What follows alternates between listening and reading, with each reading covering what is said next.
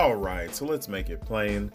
Welcome back to the Make It Plain Wayne podcast, where we will entertain, we will heal, and we will build you up. I am Wayne, and this is Elevated Friendship.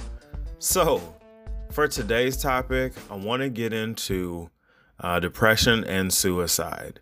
And I think right off the bat, I'm just going to say this. It's a topic that it terrifies me. And I'm not making this podcast in any way to, full disclaimer, in any way am I your mental health specialist? Will you receive mental health advice from me? Or should you prescribe any type of things from me? This is just my account of what I've seen and what has hurt us. And, I want to at least leave a phone number, something that, can help people at the end, because we do need to reach out. We do need to recognize that the brain can take damage just like a muscle, and we can't see it. You cannot see an ACL tear. You cannot always see that someone rolled their ankle a day ago. A lot of these damages and injuries, you only know that someone is injured until you see them with crutches, or you see them with, bruises, visible bruises on the outside. But at a time, if you were to stand and look at that person, whether, sitting down or laying down, at the right time, someone could be ready for surgery, ready to do thousands of dollars of work. And you wouldn't even know it. You wouldn't even know that they're, undergoing, these life-altering surgeries, or best example, if you were sitting across from a pregnant woman at a table, you would know that she was pregnant until you looked down and saw a little bit deeper below. And I think that's like the iceberg analogy that people have seen. If you've seen that, it's a photo that they used to show where it was saying the actual success is the peak of the iceberg that you see above water, but 90% of it is this large cluster that looks like a diamond turned upside down. And it's like, if you think about the shape of a pyramid, well, if only 10% of the pyramid, the top, was showing, you'd have to dig down deep into the sand to see the other 90% of it. And I believe that is where we are with our mental health, not just in this country, but I think as a whole. And so I think how I got started on this pathway was it kind of started to choke me out. It kind of started to surround me. And the way I mean that is in one swoop of a week, I was bombarded with depression and suicide information and study, which is like kind of mind blowing. It all came at once, right here at the very end of February. So I was doing some training for work, and what I started to notice was the training in dealing with high school students and recognizing what you should and should not do kind of terrified me, because immediately while reading through these manuals, I got to get this clear picture of, wow, this is somebody's child. This is somebody's kid. And even though I'm just coaching, I would want someone to recognize these things in my child. So I, do my best to recognize those in all of these kids. And they're all good kids. They really, really are. They're an example of their environment. So what does that say about the environment, and our input, our feedback, our retention skills with these kids. So in looking at this story, not only did I, or training, not only did I come across what to look for, what not to do, and the importance of being able to access this, it kind of made me think, like, what were they doing 20 years ago? What were they doing 20 years before that? What were they doing when my parents were in high school? What were they doing when, our grandparents were in high school? Like, does it just get worse and worse as far as suicide and depression as you go back in time? Is there no awareness of it whatsoever? And I know for a lot of people, I apologize, old school people, if you share this with old school, you you kind of like start to think, well, wow, does it just get worse and worse as you go back? Or I think I think you kids now are just so sensitive. You kids now are just this. You kids now are just that. And we didn't have all this back then. We didn't have all this back, This is the product of yesterday. All of us, no one can give birth to themselves. So if anyone that you're looking at came from two parents, they're the product, the results of that love being made, making love, hopefully. You don't want kids from sex. You want kids from making love. That's a whole nother podcast. But, we are the product and the offspring of yesterday. The economy, the environment, the teaching, our own interpretation of a thing. So we are a combination of things, and at no time did we give birth to ourselves. Now, I mean, truth of the matter is, in the same village, in the same neighborhood, in the same town, you're going to have kids that succeed and do very well. Then you're going to have like what they call the village idiot. And either this is someone that understood to a point and just never really locked on to what better was, or they're just a simply misunderstood individual that they can't help themselves. They just mess up. This and for lack of a better term, you call it. I don't want to say village idiot. I'm gonna say, I'm just gonna call them the struggle bus. People see you early in the morning and you got sleepy in your eyes. You're not doing too well. And they're like, oh, somebody's on the struggle bus. So I'm gonna call them struggle bus. So you got a struggle bus in every class, in every town, in every city, in every job. You got a struggle bus in there. There's somebody's on the struggle bus in there. Does that mean they're always playing the victim? Not necessarily. You don't necessarily know what they've been through. Like, how did they get on the struggle bus? Was it an accident or was it a choice? I mean, you never know. So in this 1 week, I encountered not just training to, prepare myself and to know what to do. I also had to run through kind of a I don't want to say a gauntlet, but learning that one of my classmates had recently passed. And when you see things like that, it's one thing to have a study. It's one thing to do something potentially to help. It's like, oh yeah, I do this training and I'll be certified to do CPR. I'll be certified.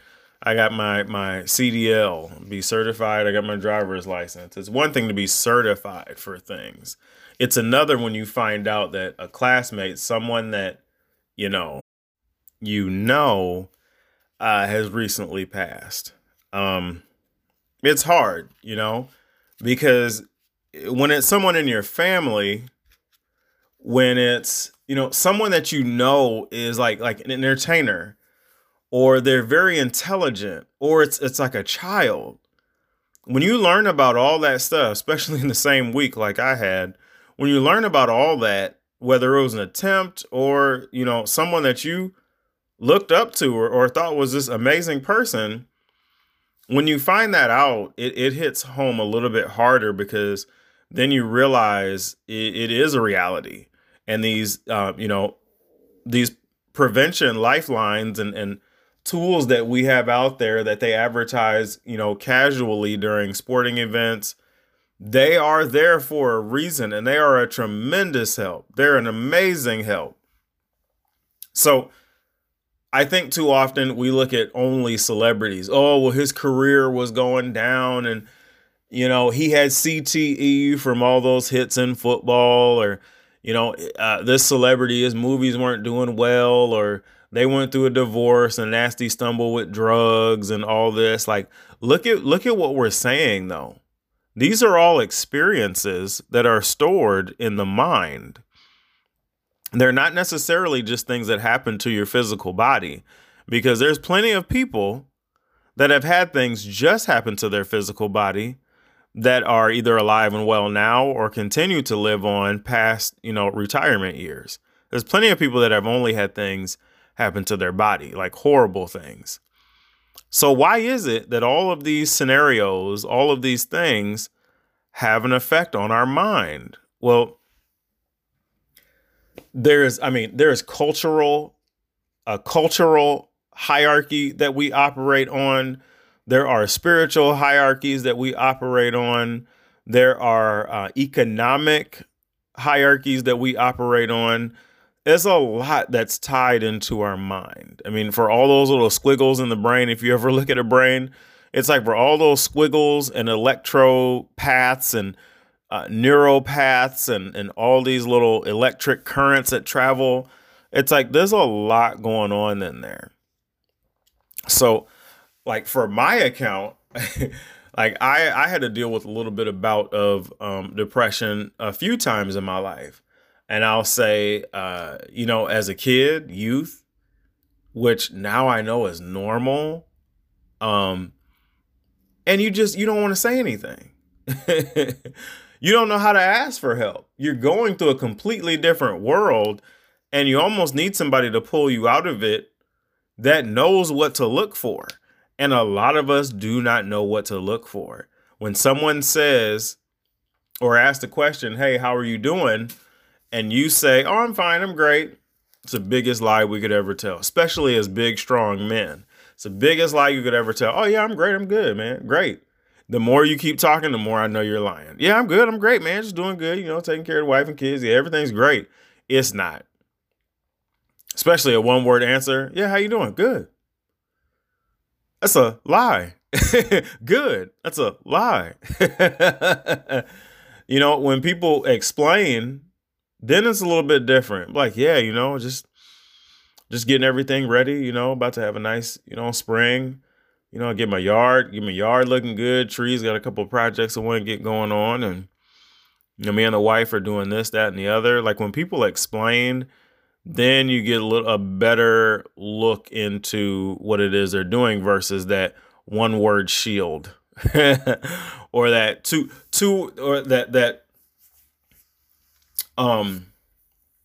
it's like a, I don't want to say a filler, but it's just a temporary, if you will, it's just a temporary, like the signs, like the fathead signs. It's just a placeholder, like those seats that they have in the stadiums now for NFL and NBA games.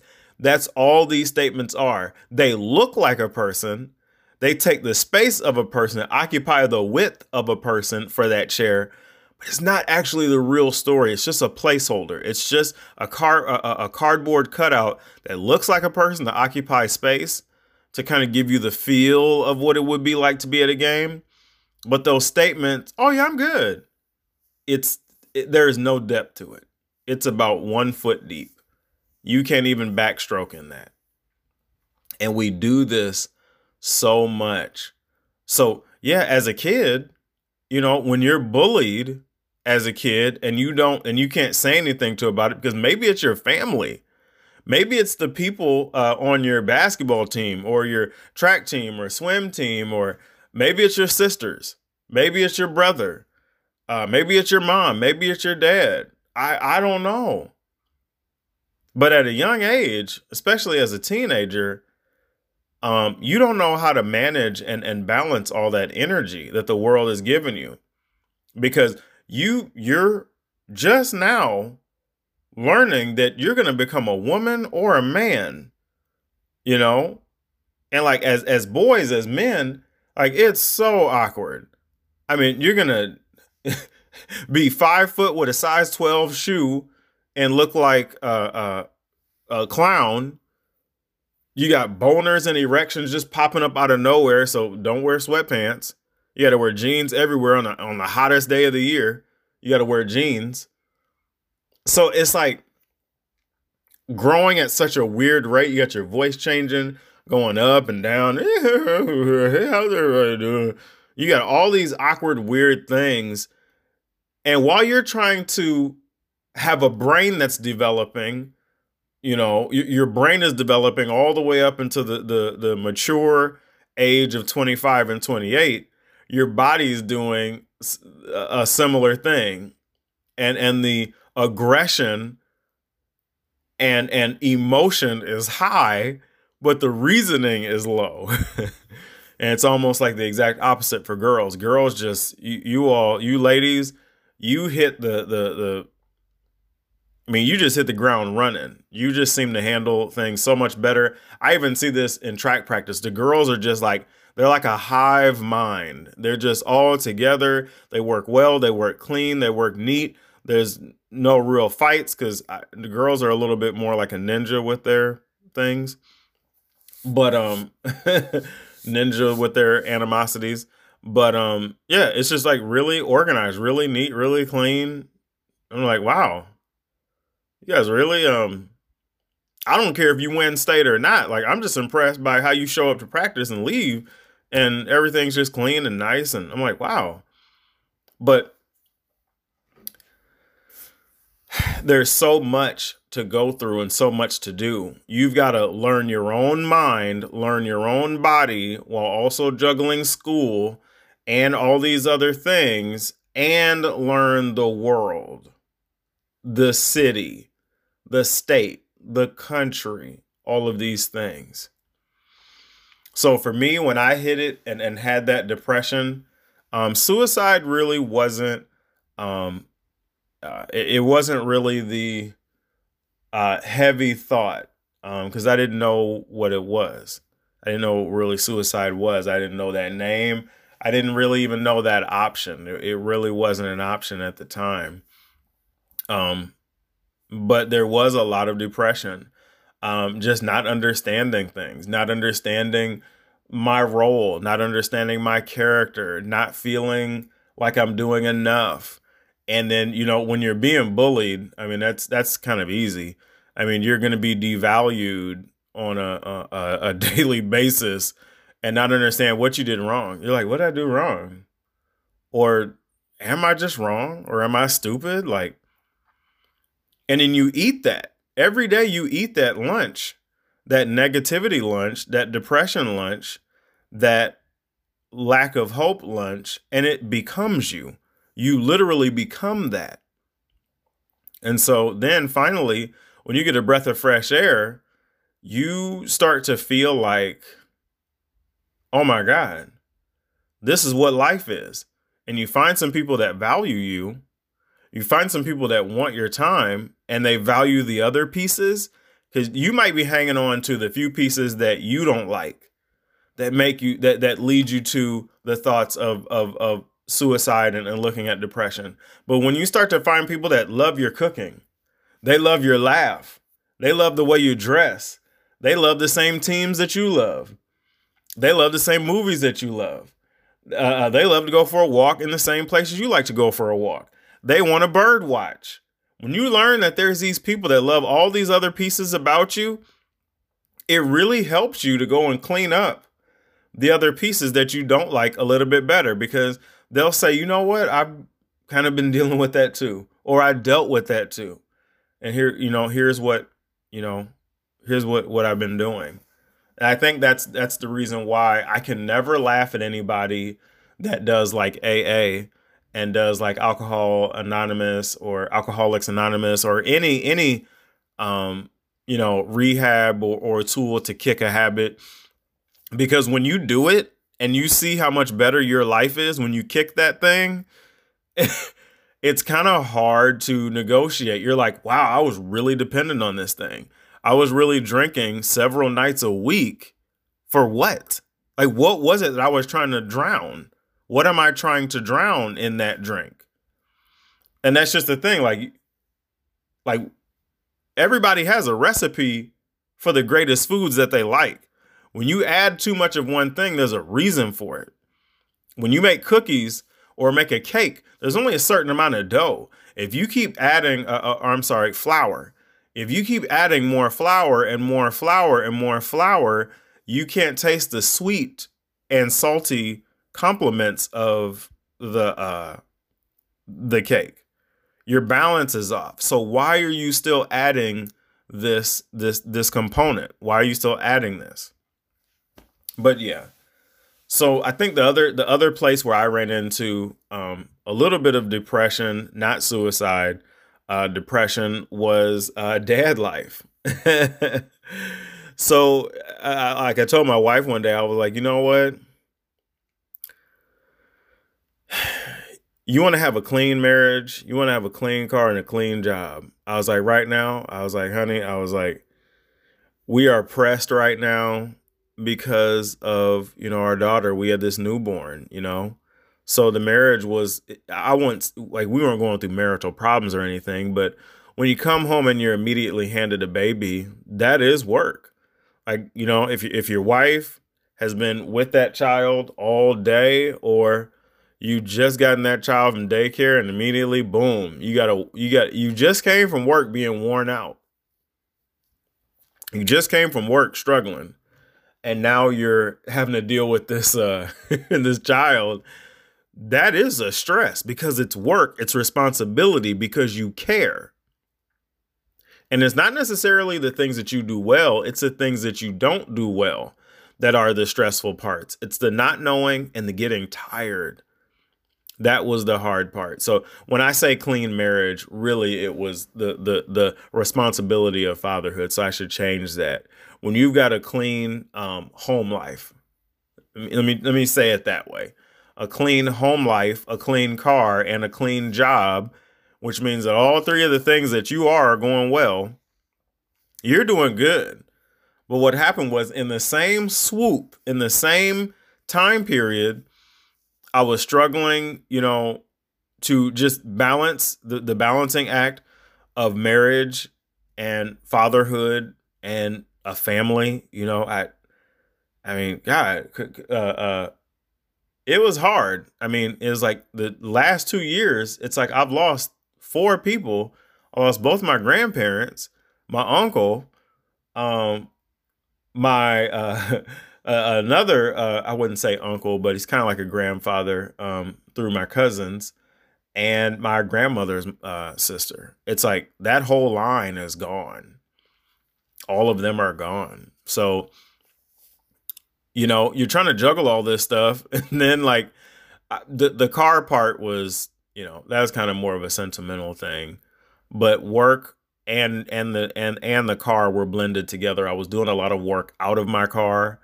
And my car was just a mess inside and out. And then work was just a mess. Like, I was not happy with several things at work, and I won't get into it, but you feel trapped, when you don't feel like you can get air, and you feel like the things that normally will build you up, it's like, yeah, I love my wife. Yeah, I love my daughter. I love my family. Like, I'm happy with my family. Then you're good. You know what I mean? Like, when you're good, you're good. When your car is clean. Your car is clean. Your car is nice. The rims look good. The inside's good. Smells good. And I've even had people tell me that. They get in and be like, oh my God, this car, it runs so well. It smells so good. Such a nice, it's like your car is good. Then like work.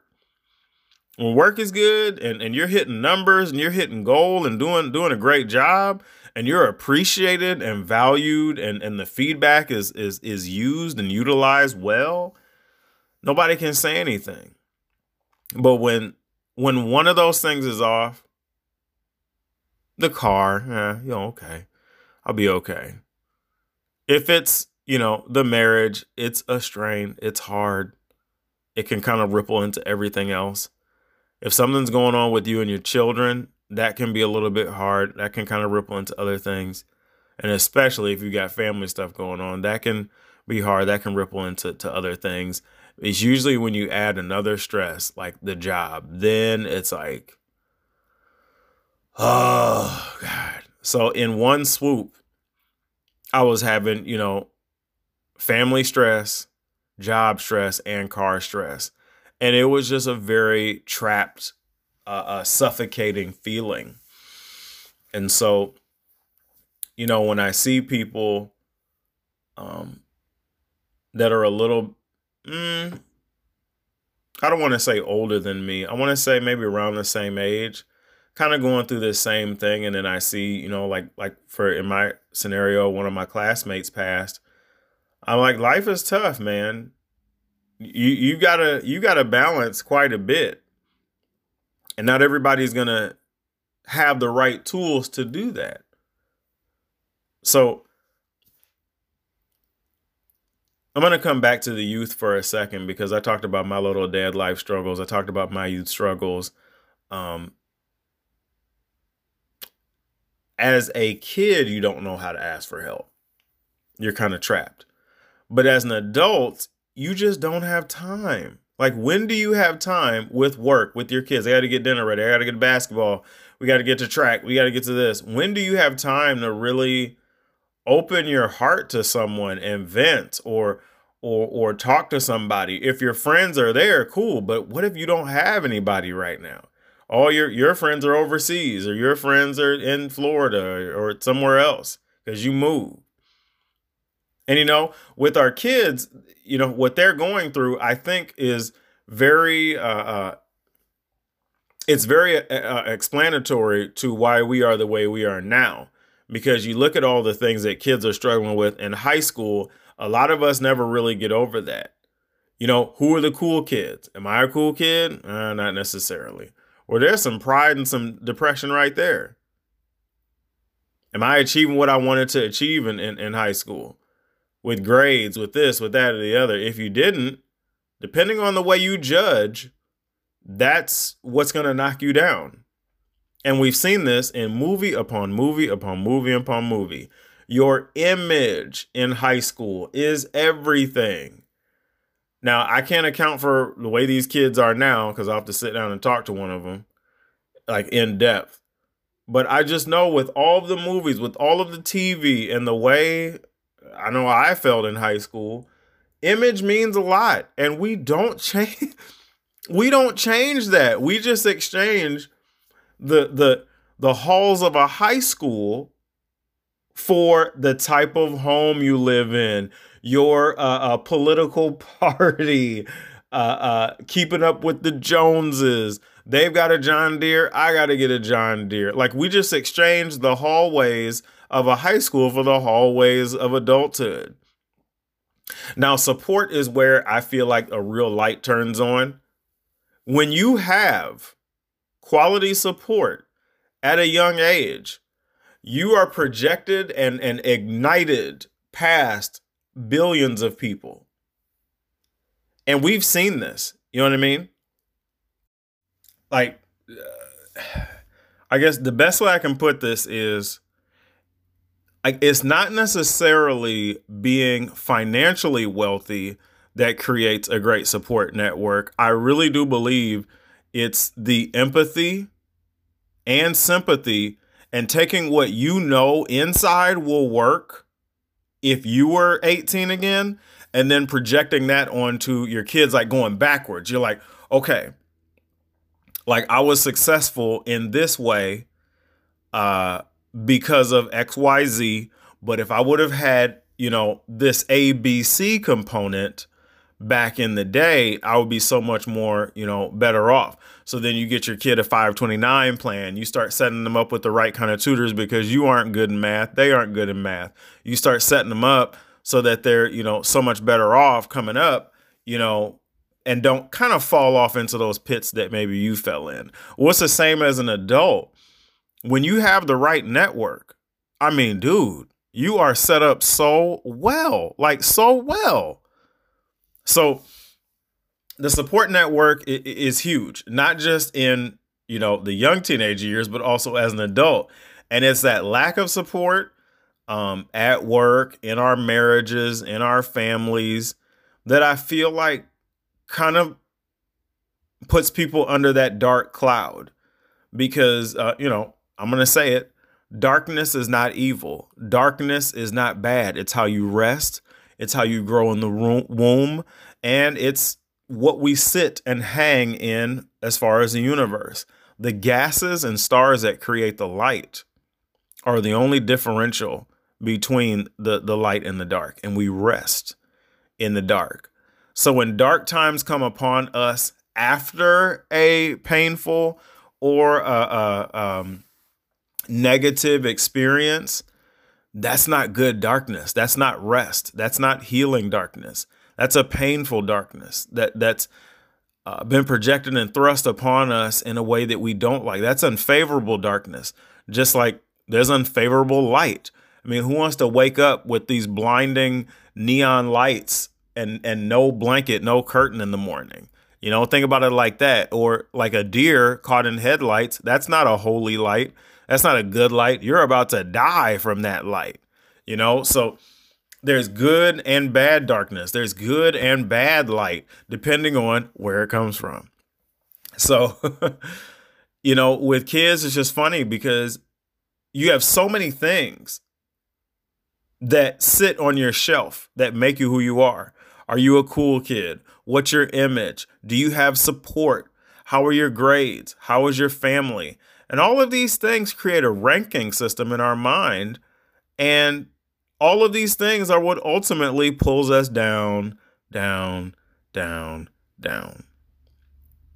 Are you keeping up with the Joneses? That's being the cool kids as an adult. How is your image?